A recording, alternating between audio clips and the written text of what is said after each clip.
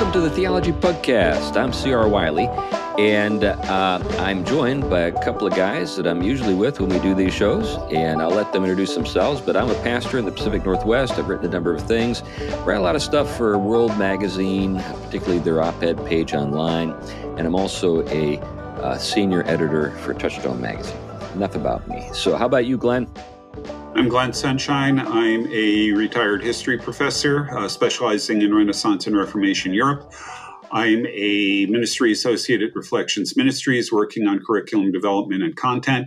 And I'm a senior fellow at the Colson Center for Christian Worldview. And I have my own ministry, Every Square Inch Ministries. And that keeps me off the streets. Yeah, it keeps you busy.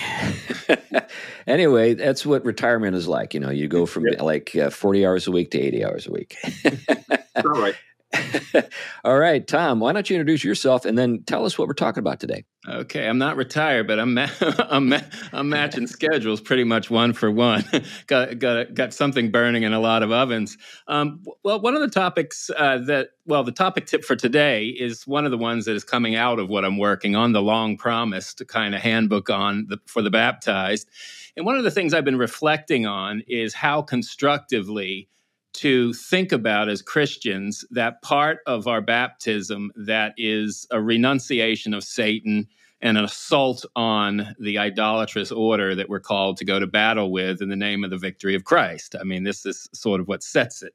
Yeah, now this is something that maybe we should fill people in on. So traditionally, you know, when you in baptism, for an adult anyway, there would be a renunciation of the world, the flesh, and the devil.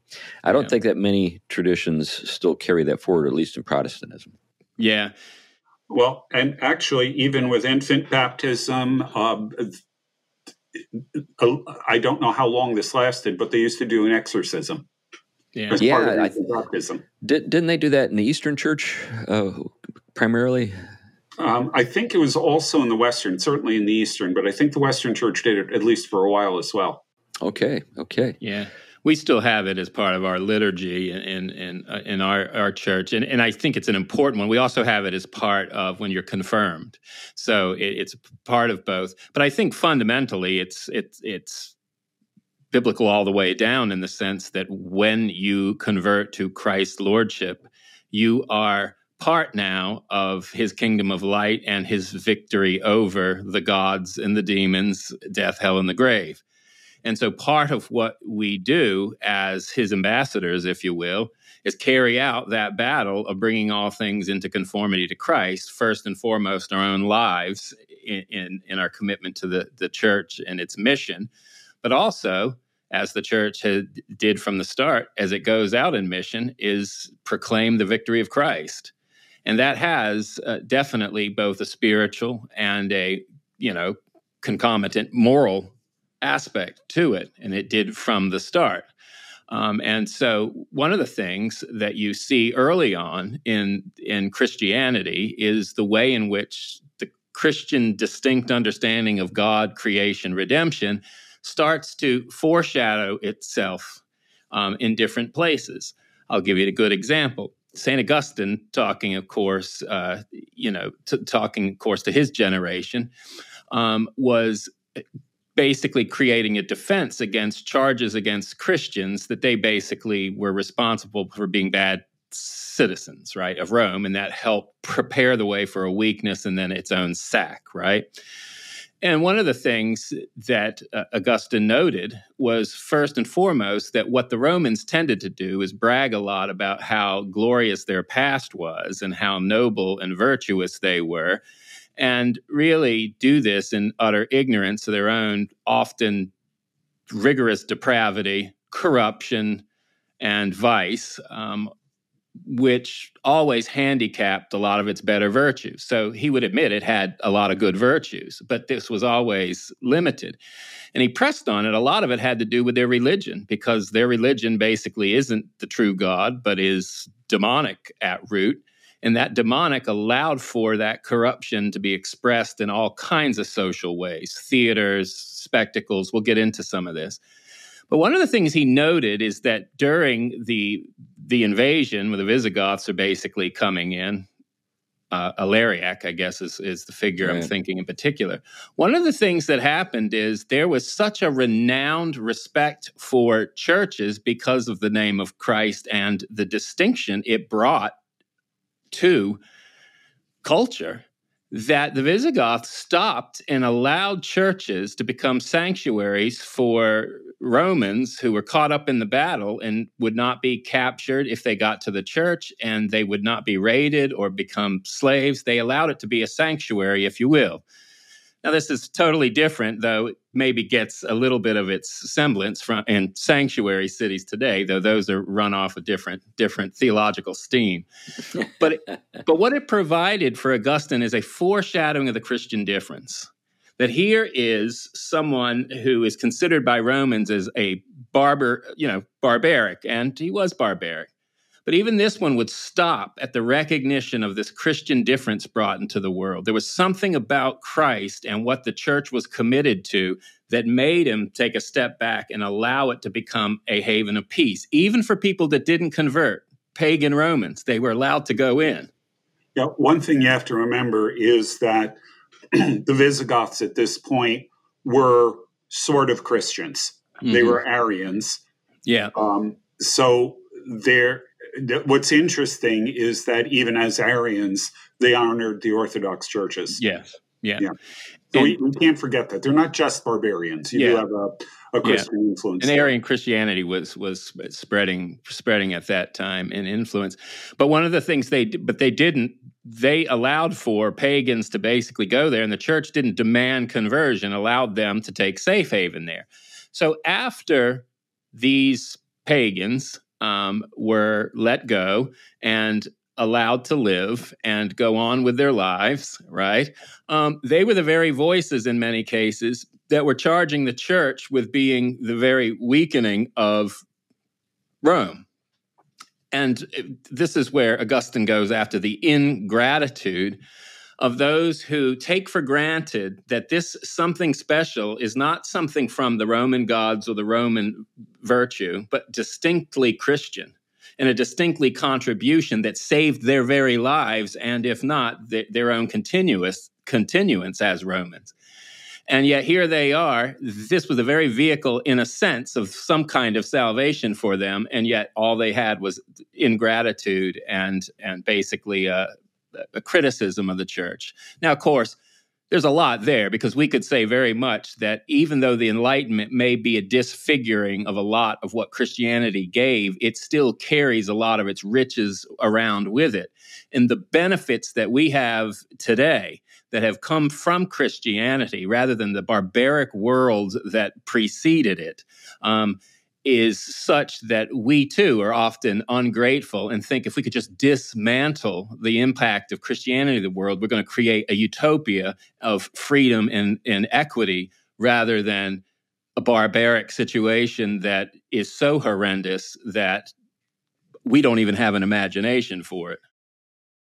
Yeah, one of the things too that is a problem for us is there's a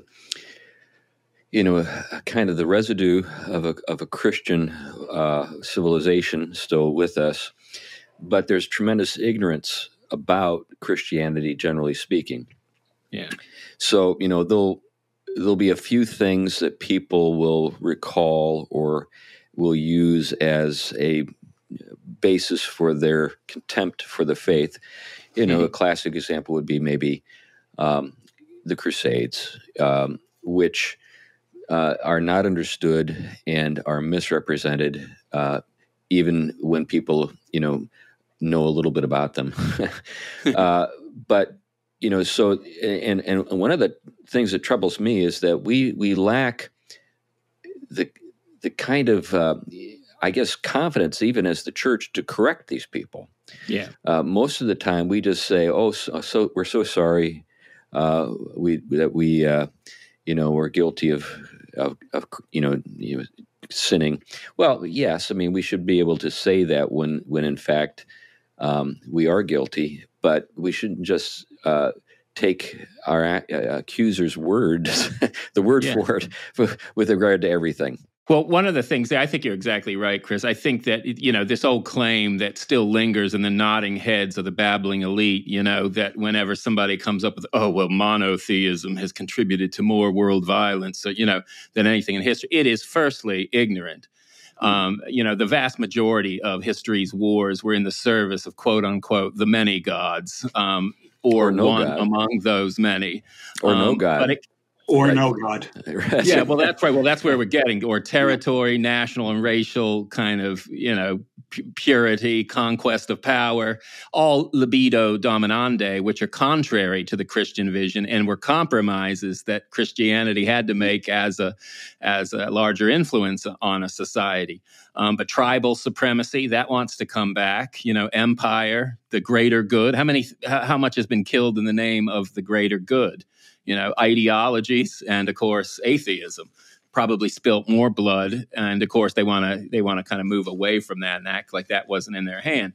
But the ethics of compassion that Christianity brought, and the relational changes to society, we cannot fathom. I think. I mean, we're getting a little taste.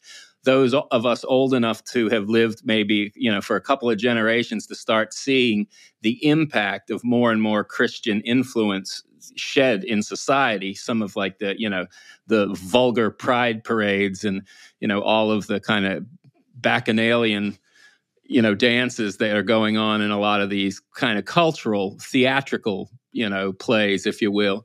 But we don't have a taste yet for the barbarism that very well could be around the corner. I think Nietzsche, of all figures, because he understood how historically contingent virtues and values are, and the way in which Christianity came and disrupted that ancient order, knew that once God was erased, and in the traces of God, that you better look out for what's coming.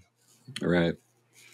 Yeah, I think with regard to this kind of neo-paganism that we're experiencing, the thing that disturbs me is that it seems, in a certain sense, worse than the paganism of the past.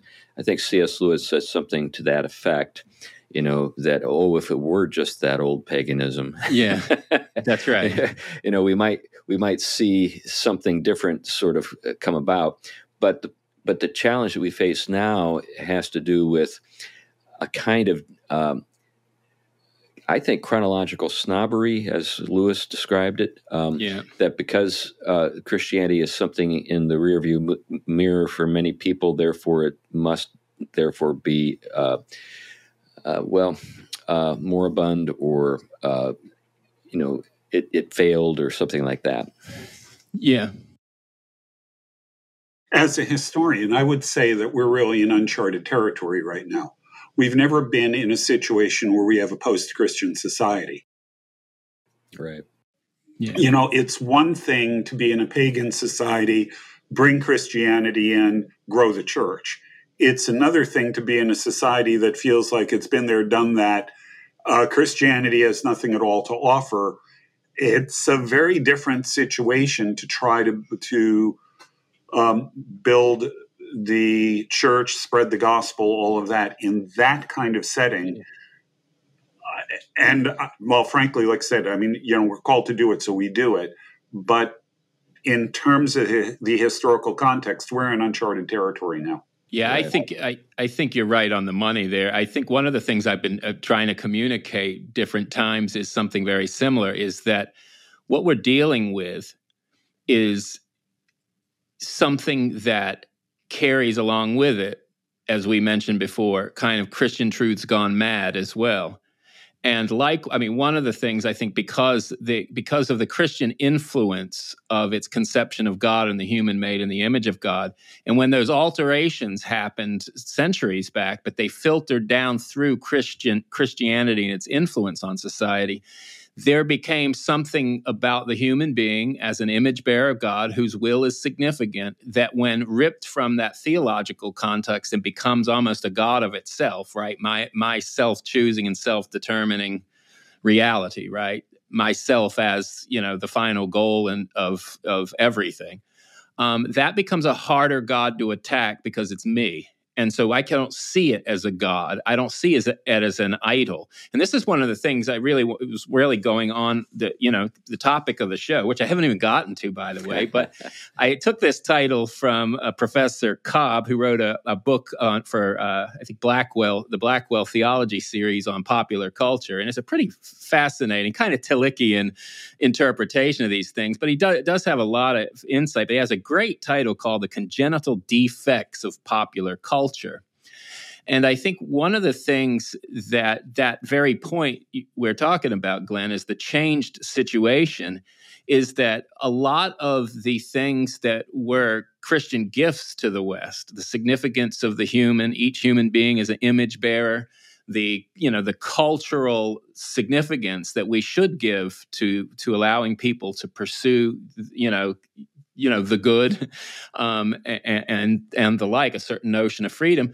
Those were gifts, but when they are ripped from that theological and recentered in a certain conception of the human being and a certain conception of the will, they become very destructive. They become kind of ends in their own way, if you will, power for itself, power, empowerment for its own sake, or for my own libido dominante, my own lust for dominance, or my own lust to be glorified. So we actually go back to, even though we're in uncharted territory, we're also in familiar territory, because this was kind of the sin world that someone like Augustine was confronting when he was talking to the Romans in the city of God. Those two value systems of self-glory, right, and the glory of Rome, fame for its own sake, self-recognition, self-exaltation, and then the reason or the ultimate goal is to increase one's power and dominance, to dominate. And the whole society fostered this ethic. And in a sense, you see something of a return to that, or at least taking off a lot of Christian limits, and that's running around. But one of the things I wanted to talk about is the way in which a couple of figures in the early church dealt with one of the ways in which that kind of value system, the self-glory, and lust for dominance, and other vices, became promoted by the various aspects of culture, because that was sort of how the culture saw itself and what it valued. So Tertullian, we remember that figure from the early church, 160, 225 AD. He was, I think, located on the north coast of Africa. And we know him kind of as, a lot of people tend to think of him as an early presuppositionalist. I'll take issue with that. I don't even think we really fathom what he meant with, Athens. What does basically Jerusalem have to do with Athens? But I don't think he was on to what most people think he was on to. He was a very talented lawyer and applied very rigorous legal reasoning in his apologetic. That would be unfamiliar to a lot of folks. But anyway, one of the things he did is he was a very strong moralist in his understanding of Christianity, because the society was so corrupt. And one of the books he wrote was really, I think, one of the first criticisms of kind of practices of entertainment and public game and celebration, basically symbolic enactments in culture that kind of basically project what is valuable to that culture, but also foster and shape that culture in that continued image. And these were called spectacles. Glenn, you probably have quite a bit to say on these, but I think we could get a glimpse of what one of the types of spectacles was: the gladiatorial games. This is the one he goes after in particular. And they were exceptionally brutal. Basically, a wealthy person could purchase someone that was in jail or doing some time and could, basically fund to have that person enter these games for public spectacle and basically prove their strength and, ability and continue life or get some kind of benefits by continuously winning. And they could become famous in their own level, if you will. I don't know that they ever got freed, but they at least were were able to do it, but they were often going to battle to kill another person freed from jail just to enter that game and basically meet their death. This is how they often got rid of kind of enemies, you cleaned their jails out and did other things. So this was a blood sport. But this was a blood sport that the society drank and thirsted for. And this was similar to, you had theater, of course, where you had a lot of theater wasn't just kind of going to see an R-rated movie with a little bit of nudity. It was often very vile. There could be real rapes happening on sets. I mean, public entertainment, which people were very involved in, and it basically reiterated what Augustine later will say, the corrupt nature of the gods, the demons that are influencing the society. Yeah, so, I think something to think a little bit about is the success of the church in the early centuries, I think, had to do in part with the kind of a revulsion that particularly people who were harmed by these things felt. And so the call to turn away from these things, to renounce these things, I think we've lost our ability to understand how the ascetic practices of the church were appealing. They weren't a turnoff. Now, today, when people think about them, they think about maybe the abuses of the Middle Ages or something, and I'm not an authority on that subject, and maybe I'm misrepresenting it, but that's the popular way of thinking about it. I wonder if our future as the church might not entail a recovery of these ascetic practices. Just basic stuff like fasting, because there's a sense in which I think sometimes there's such a sort of almost dunderheaded rejection of Gnosticism that people think that anything that smacks of an ascetic is somehow a real hatred for creation itself, rather than a renunciation of the enslavement to the flesh that people want to be freed from, and the culture that encourages it. Right. I recently put up a video on my website talking about the history of Lent. This is a good time to be talking about this kind of thing and the practices that were associated with it. And really, Jesus seems to assume we're going to fast. Right.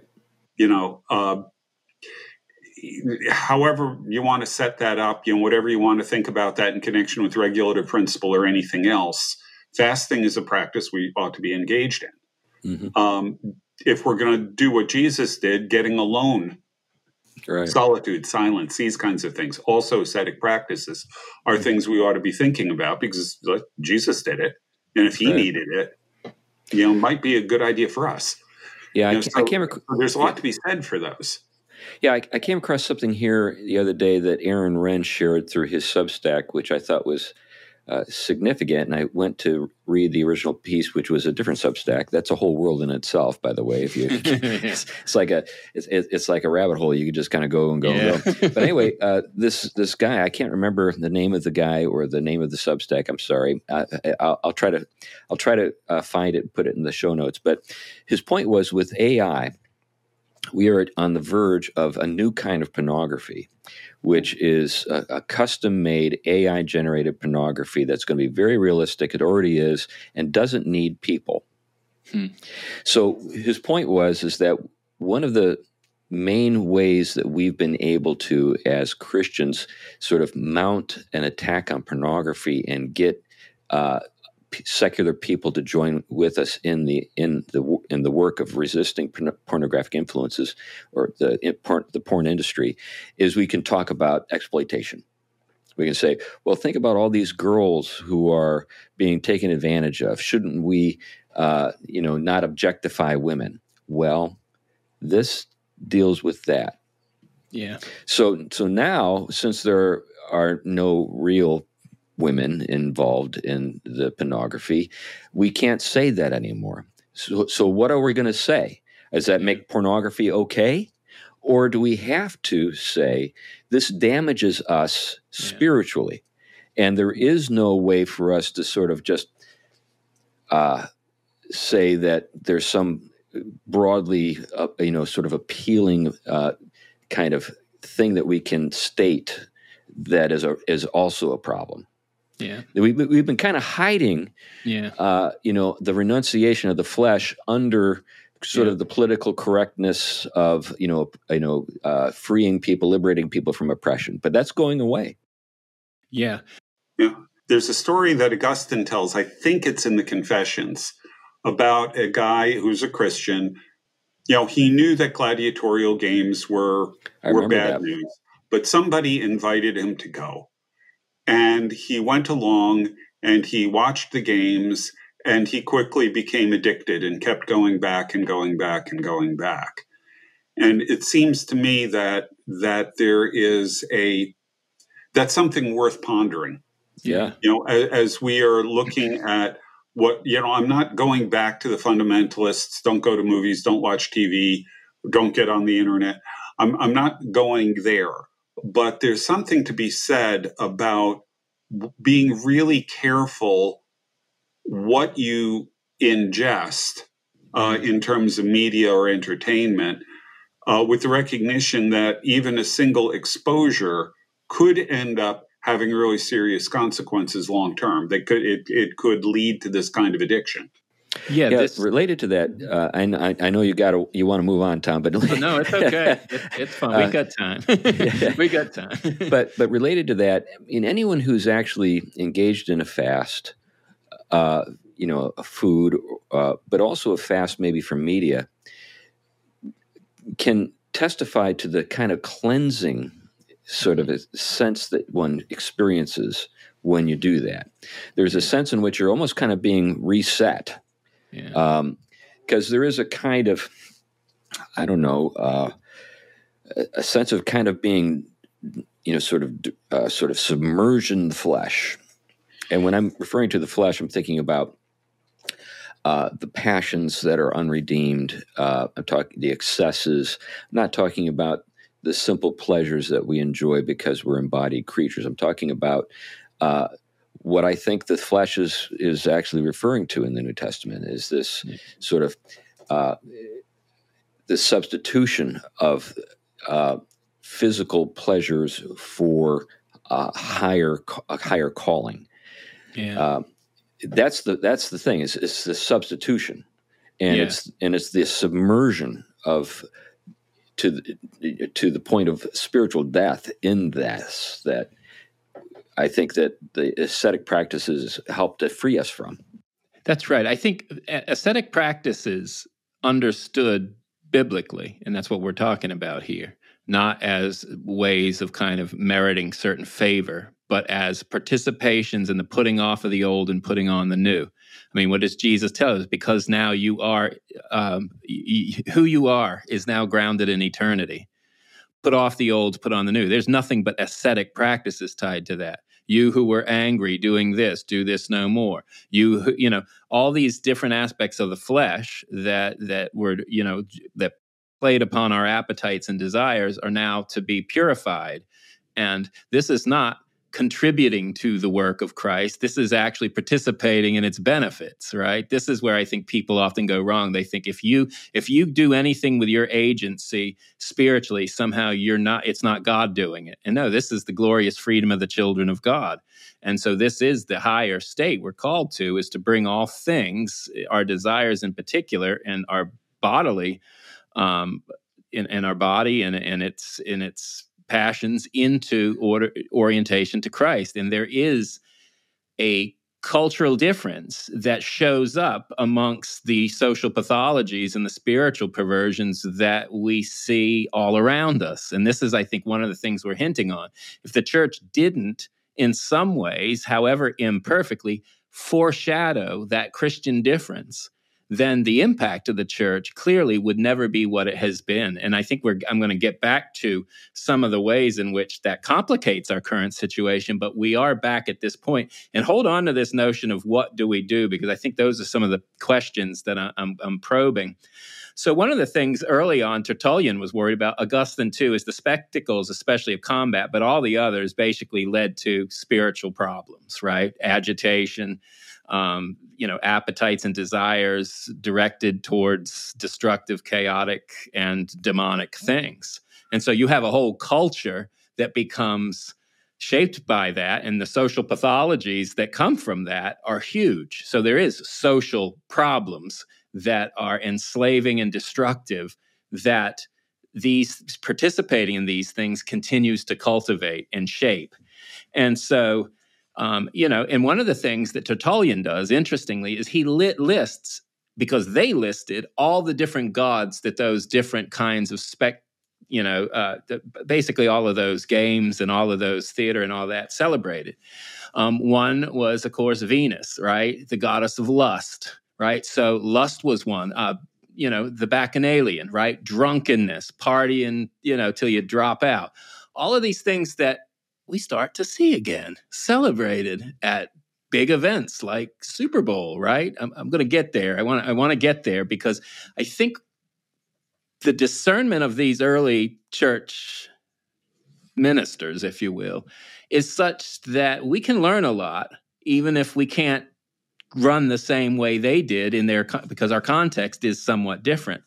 But this reminds me of a couple of things. One is when I lived in Cambridge, I lived right down the street from a grocery store called Bread and Circus. And it was kind of an upscale, crunchy kind of thing where you could pay, $30 for a 7-grain loaf of bread or something like that. Is that kind of thing. The other thing that got me thinking about is Pompeii and this scroll that has recently been read using artificial intelligence. It was a remarkable sort of, and I think, redeeming use of that technology. So I'm not a big fan of AI, but in this particular case, it was it solved it solved the problem. But did you guys see the reports on what was in the scroll? I didn't. Epicurean. I saw that they read it, but that's it. Epicurean philosophy. Oh, really? Yeah. So this was from a library of a wealthy resident of Pompeii. What would you expect in his library? Life of Anthony? No, it was the celebration of pleasure. Yeah. Reflections on pleasure by an Epicurean philosopher. Wow. Yeah. And of course, Mount Vesuvius erupts and wipes the place out like straight out of the Bible. Yeah. Well, and actually, if you look at the artifacts at Pompeii, a lot of them are downright pornographic, up to and including oil lamps. Yeah.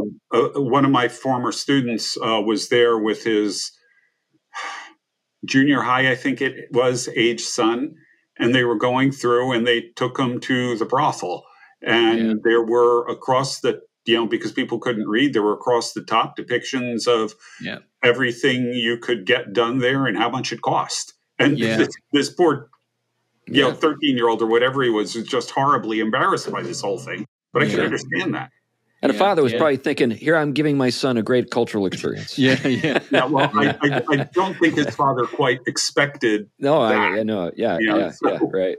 It's interesting. I was in Ostia, Italy, which is where I think the famous episode of Monica St. Augustine's mother's, the famous story about her praying there. But I also think it was where Pasolini, the gay filmmaker, was murdered in a prostitution act. I don't know. It's one of these mixed places. But they you have all your mosaics there, but you have several buildings right in the middle of it. And they're cut off for the most part, but you can peek in the window, but they're the same. They're all these pornographic images, which were basically the regular, meeting house of the locals. And it's interesting. We went around one corner. I was with some friends, and there was a mass being done outside in the middle of it, basically trying to still negate all of it. all of its history. And yeah, it's interesting. But this was the world in which, a lot of these Christians had to figure out, what does it mean to enact a Christian difference? How do I still be a citizen, all the while being a resident alien, and part of an eternal city? I don't just, I don't do like we would do today in a lot of the evangelical churches, just try to find a way for Christianity to be palatable to that barbaric and perverse world. Sorry. There is a clear Christian distinction based on the distinct nature of God, creation, and what we're called to, that leaves that out of the question for these early Christians. And the fact that they can see the difference between their God and this is powerful. Right. Just a side note here. Theater in this period was frankly pornographic, overwhelmingly. Yeah. So when the early church fathers are denouncing theater, that's what they've got in mind. The unfortunate side effect of this, I strongly suspect, is that when you get to the Puritans, these guys knew the church fathers. Yeah. And so they pick up their rhetoric against theater, even the theater that isn't pornographic. Yeah. And that, I suspect, is why they're down on a lot of what's going on in Elizabethan England. Yeah. That is fascinating in its own way. And I think this is the way in which kind of fundamentalisms develop. Right. They don't recognize how radically the church has impacted the world. So all they can see is, how do we make it more pure? And the best way to do it is just condemn things that already, for the most part, had weaned those things off of the former gods and practices, and actually put a Christian stamp of influence on them, changed them. And this is one of the things that I'm kind of get, because you think of old games, like not just the gladiatorial games, but games themselves, the Olympics for that matter, which when Christianity came on the scene, they eventually stamped out, put an end to it. And why? Well, because it wasn't just because they didn't appreciate sport. It was that sport was so wedded to spiritual perversion and all of the symbolic aspects of their commitment to a culture given over to the demonic, that there was no way to have something like a secularized sport. These things were all part of the continuance of the religious symbolism that kept propagating these spiritual, problems and social pathologies. And so it was a long time. But in the process, as Christianity makes an impact on culture, you begin to see real changes happen that even non-Christians begin benefiting from and participating in things that were given by the church that society didn't have before. I'll give you another example. When you were having the back and forths in Rome, you eventually had Julian the Apostate, who wanted to return to an old pagan and get rid of the increasing Christian influence. But he has been so Christianized indirectly by the changes in culture that a lot of what he wants to create in a society were owed to Christianity, not to the old pagan past. So in a sense, you could say he was acting more as a Christian than a pagan, even though he was wanting to make Rome, pagan again, if you will. Yeah. And so this is how powerful the Christian impact is. I mean, you see this in hospitals and healthcare, care for the poor. I mean, you see transforming dimensions to society that we take for granted. Now, let's kind of jump from there to now. And it was interesting because I didn't watch the Super Bowl recently, and I'm not here to condemn people who enjoy watching football. One of the things I would say is sport has radically changed. We're not watching football to watch the barbaric games of old, though some people will still think it is. We're not watching gladiatorial sport and bloodbath, right? It may still be a lot of, physical, back and forth, but on the whole, it's removed from that. And of course, the overt commitment to any pagan gods or, the demonic, if you will.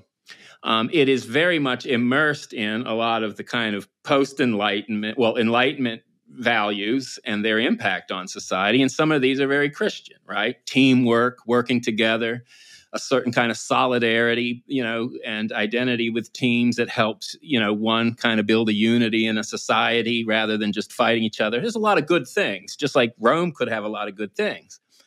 But still, if we kind of unpack it a little bit, these things, sport, can become a kind of symbol in society, especially as significant as it is for a lot of people in American culture, that has a lot of influence. It has a lot of indirect impact on people who, follow it the whole season, have athletes they want to emulate and the like, whatever.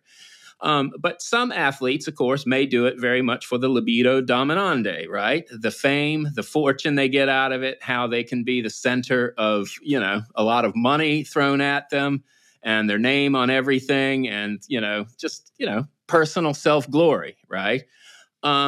But it could also be something that someone actually loves and does in humility, right? You can have someone who just wants to they're good at it, they want to do it, so they don't have to be given over to it as an idol, right? It doesn't have to become something we say, oh, sport is all bad, can't do it. It reminds me, of Chariots of Fire. Yeah. Which is really an extended reflection on this very thing. Mm-hmm. If folks haven't had a chance to see that, I think, we take it for granted because, it was something that was part of the larger culture when we were younger. I wonder how many people born since, say, 1995 are even aware of it. Ever watched it. But in that film, here we have a very early Olympic Games that is in Paris, and so there's a kind of Christian appropriation of that formerly pagan celebration, and there's a lot of very serious reflection on sports in the course of the film, because one of the characters, of course, is Eric Liddell, who's a son of missionaries and a great runner, and he's faced with a choice. There's a crisis of conscience. Being a good Sabbatarian, he can't bring himself to compete on Sunday, and that's when he's supposed to compete in the games. And then there's another character who's Jewish, Abrams, and he's reflecting on what he's doing from a very different perspective. But both stories, they're parallel, and they serve as points of contrast. But also there are kind of peripheral characters as well, and really kind of at the heart of this are many of these themes that you've been talking about, Tom.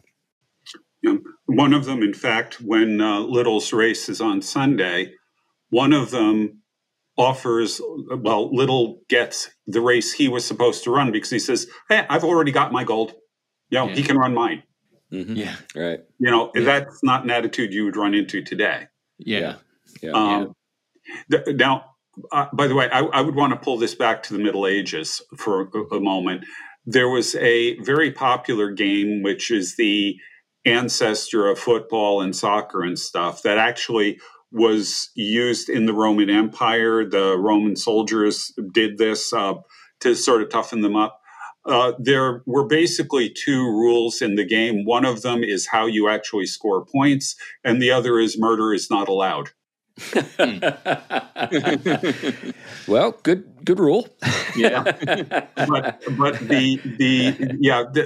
there were frequent fatalities in that game. Yeah. So if you think modern football, American football, is violent, consider this is really the kinder and gentler version of that. Yeah. Well, another film I'm thinking it comes to mind. You helped bring it to mind here, Glenn. Is the first Rollerball. I don't know if you guys remember Rollerball. I remember with it. James Oh yeah. Caan. Not the remake. The remake I didn't see, and people who saw it tell me it's terrible. One I saw in the 70s. It was James Caan, one of the guys in The Godfather. He plays Sonny in Godfather. But anyway. It's about the future and the return of blood sport. Yeah. Rollerball is a kind of gladiatorial contest, but I won't give it away. All you need to do is look it up. But one of the things that's interesting about it is that it envisions a world without nation states and sort of corporate interests take over the world. And so there's a kind of interesting sort of social, sort of kind of civic critique that's going on. And sort of it sees big business as actually a threat to the nation state. That's where that I'm going in that direction. But before I do, I think even you could say that some of the stuff going on with the Hunger Game films is about this return of this sort of elite watching this kind of game that everyone is involved in. It really connects the way in which everybody's playing and the way how significant it is for keeping those kind of hierarchies going. But satiating a certain kind of series of different kinds of needs.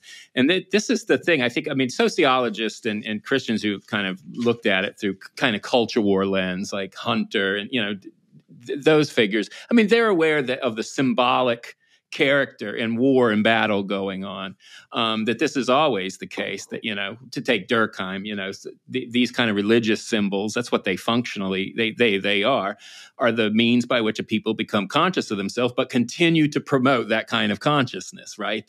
So what do you start to get that has often now been adopted by the big corporations? So let's take Super Bowl. It is filled and flooded with corporate money interests, right? And besides that, they've now wed themselves to not only immense amounts of marketing and stuff to play into our passions and desires as cultural people, but they've really connected with the entertainment world. This is where the popular culture comes in. And they begin to basically reiterate the kind of values that, certain figures, corporations and the like want to promote because it's to their advantage. And it plays into something where the culture is already disposed, especially in its movement away from Christian formation towards really the God. You could say, the return of the goddess. Or how about just say narcissist, right? The self at the center of all things. So what do you get? Well, you get predominantly entertainments that are all about promoting an image of themselves, and that you can be like, myself too, if you basically act like me, listen to my music, follow me around, are influenced by me, whatever it is. But then the symbolic figures, right, you have now, because kind of woke is in, and it's all about kind of the diversity and multicultural, and those per se are not bad things. But when it becomes an ideology to satiate a kind of liberal consciousness, rather than actually something to do with actually valuing someone all the way down, you get this superficial pop culture version of what should be richer and deeper. But you get, all these performances catering to different people, reaffirming certain kinds of things in people so that they can continue basically to see themselves and be affected by those things. Look at the big Taylor Swift and this football player. I mean, first of all, it's bringing a lot of energy to the football world, but it's wedding that whole kind of teen pop culture to this drama event and orienting their appetites and loves into this kind of staged relationship. And they're bringing all of those kinds of pop elements into this sport. So this sport is becoming sort of spectator-like, and it is providing a lot of corporate and cultural benefit to a certain cultural disposition, if you will. And it is usually sold on this kind of self-expressive, empowered self, whether it's my glory as a great football player or it's my fame as a superficial singer that has just been promoted oftentimes beyond their talent, right? Whatever it is. Some of them are talents. I'm not trying to be harsh. But what I'm trying to say is, what is the bringing of all of these symbolic worlds into this one event trying to achieve? And what is it that we as Christians should be aware of, as Augustine was with the different things going on and Tertullian was, not where we're just saying don't do this or watch this or listen to it, but that it isn't theologically and spiritually innocent, and that there are evocations allurements that are happening, whether through marketing or the various ways in which all of these things are being presented, that are doing things to us as citizens and as Christians. And I think on one end, when you talk about pop culture, a lot of Christians have tried to mimic it in their churches, but they've been flooded with the same kind of conception of the human being that is flooded with all of popular culture, that is antithetical to a lot of Christian understanding and actually is part of the self that needs to be denied, right? And now we just express it. Being a Christian is all about my self-expression and, singing my, finding my voice. So I think we've been impacted. We are impacted. I'm not saying these things haven't been defanged from the old gods, but there is definitely a return with the self at the center that we can't ignore. So, any takes? Well, another dimension to this, which maybe we don't want to go off on, is the legalization of sports gambling. So that now you have this constant drumbeat. If you're watching any sports games, you get these advertisements, especially football, I guess. You get these advertisements for sports betting, fantasy football leagues or whatever. Number one, gambling addiction is real. And this is just, and it actually works the same way as pushers on the street. You offer a big premium for your first bet, and then hopefully you'll get hooked and keep betting. It's just like your first hit is free. Right. But I think it was Orwell said something to the effect that the government didn't have to worry too much about the people because they had football, drinking, and especially gambling. Yeah. Well, I think that brings up something I think worth considering. Essentially, powerful alternatives are strongly denounced. So obviously, the Christian faith in its true form is not welcome. In the stadium, it's not welcome. When it comes to the players and what they have to say after a game, the ones who are believers, it's not welcome. It's the natural family is not welcome. The natural family has a power that's rooted in the created order, and it evokes sentiments that can't be reconciled to any of this stuff. So therefore, it has to be, if not, denounced, at least ignored, or put on the same level with things that are clearly not on its level. So even national, patriotism. I think one of the things that's a dimension to sort of the patriotic sort of character of our elites has to do with their global aspiration, their global agenda. For example, you just think about Google. I mean, it's a global company, and if it doesn't want to alienate its Chinese audience, its Indian audience, or anything like that. Too much Americanism will do that. But this is a part of the story. I don't think it's the whole story, but I think it's part of the story for why there's such an embarrassment on the part of our cultured elites when it comes to things like the Pledge of Allegiance, and why they're willing to put up with conspicuous displays of disloyalty to the country. Yeah. Well, that was one of the things that a popularization of, the kind of woke agenda now filtering its way through sports, which, if you think very hard about how ridiculous all of that is, where here you have a bunch of people who, are, a lot of them are great athletes, but making these incomes that no one else will ever see in their life, and yet moaning and groaning about how oppressive everyone else is. It is like Paul Griffith's article, these woke are not real really serious about their quote unquote socialism or communism. They're as committed to corporate culture. They just want to be the ones benefiting from it because some of them didn't have the ability to succeed in it in other ways. And sometimes the door was shut to certain people. Fine. But here you have, I think they had to change the narrative. That's why they have this kind of, a new popular something is now dominating, the sport to get everybody watching again. But interesting. And this could be done with any sport or any kind of thing culturally. I'm just using it because it just came up. And I'm not criticizing, again, people who just, love and value doing well at a sport and committed to it or love a team and stuff. I'm talking about all the stuff going on, all the stuff going on around it, right? And all the stuff. I even think those other things have compromised the sports. Yeah.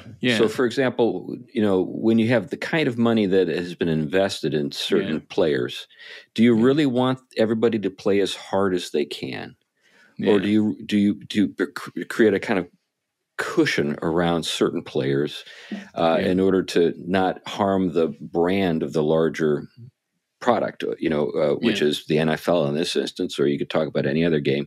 I think that the thing I've observed is often, and this is fascinating to consider, retired athletes, who succeeded in earlier eras are some of the harshest critics of the current state of the sports that they once participated in. This is particularly true in basketball, where the guys are just like, this stuff that's passing for basketball today at the professional level is just so bad that it's hard to even compare it to the era that I was in, that kind of thing. And that sounds like, the good old days talk. But when you look at the actual game's footage and you say, well, it really was a tougher sport once, that kind of thing. Yeah. And, it's interesting because in terms of, exactly that, the kind of the things required to play well and the kinds of, Augustine would even look in Roman society at people who limited their passions to do well, maybe for the wrong end of glory and not meritorious in any way, but still noble enough, something of God's providence that allows a people or a nation or a person to do something great, even if it's limited and distorted. And so you would have that in many ways with people who excel at any sport and love it.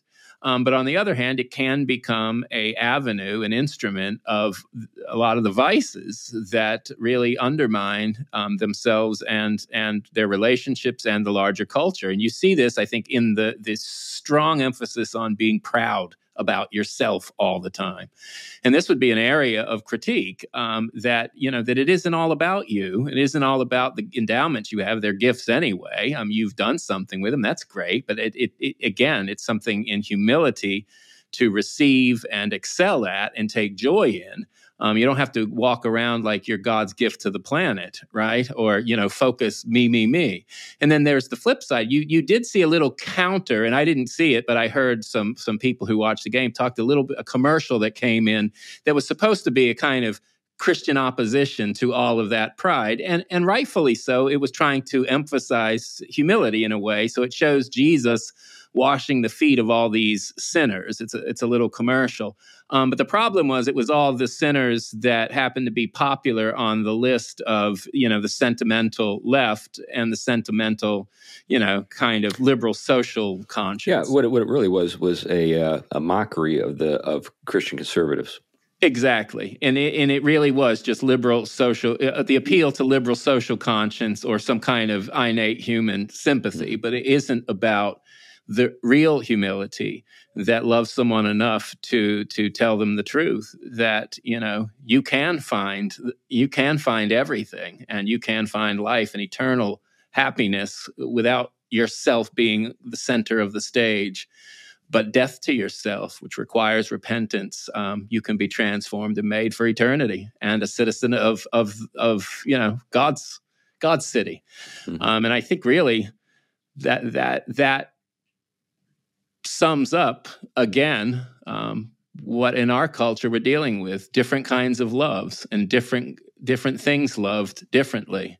And the citizens of the kingdom can't be bound up with, even if they love in some way some of the things everyone else does, loving them the same way. They can't become idols, and they shouldn't be fostering the kinds of things that are fundamentally at odds with Christ and the riches we have in him.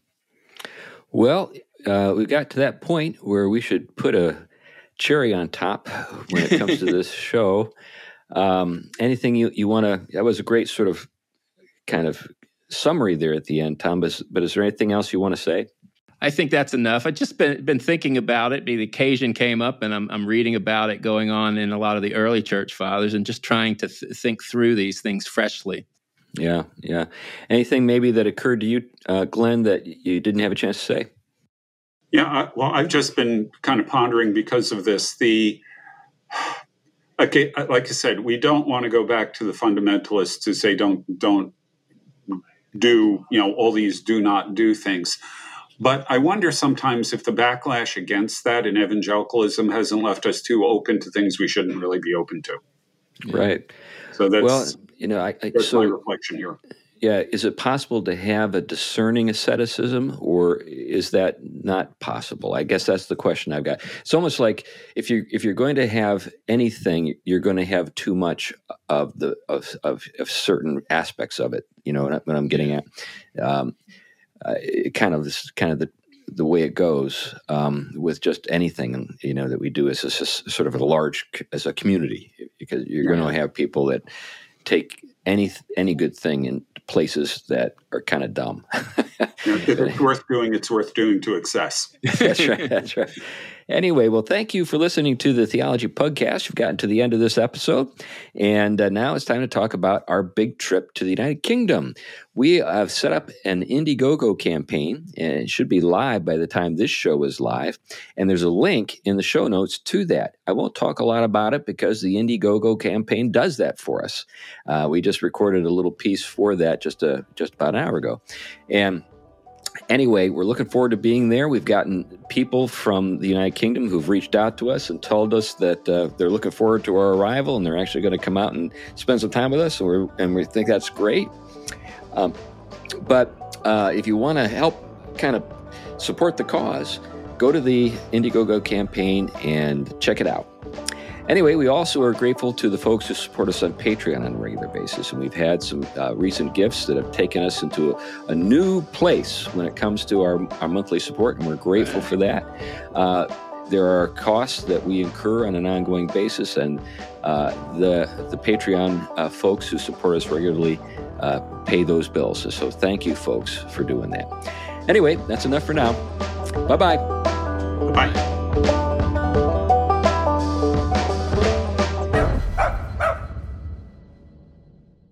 The Theology Podcast is a ministry of Trinity Reformed Church in Huntsville, Alabama. To learn more about the church, you can visit trinityreformedkirk.com. trinityreformedkirk.com.